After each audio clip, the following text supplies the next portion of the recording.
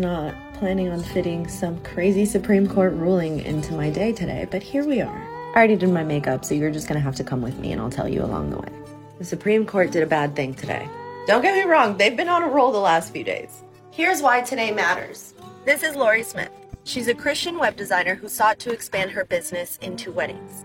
On her website, she included a page where she explains why she won't work with same-sex couples, which is in direct violation of Colorado's public accommodation law. LGBTQ members are members of a protected class. This case was decided and appealed until it made its way up to our federal Supreme Court.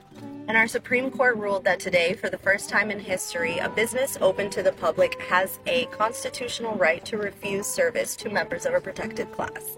This is a big deal. And this decision came on the final day of Pride Month.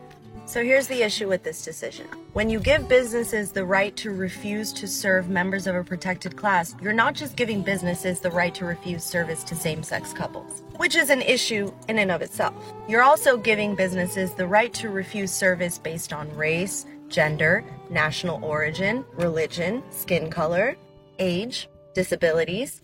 And this decision can very easily backfire on the same people who thought it was such a win when they start facing things like religious discrimination.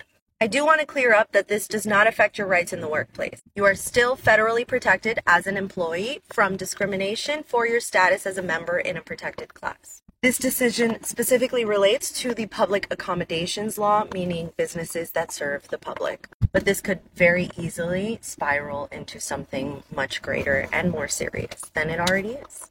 As always, if you are a victim of discrimination for your status as a member of a protected class, you should contact an attorney in your area because you may still have protections under state and even city laws, specifically when it comes to public accommodations. Hope it helps.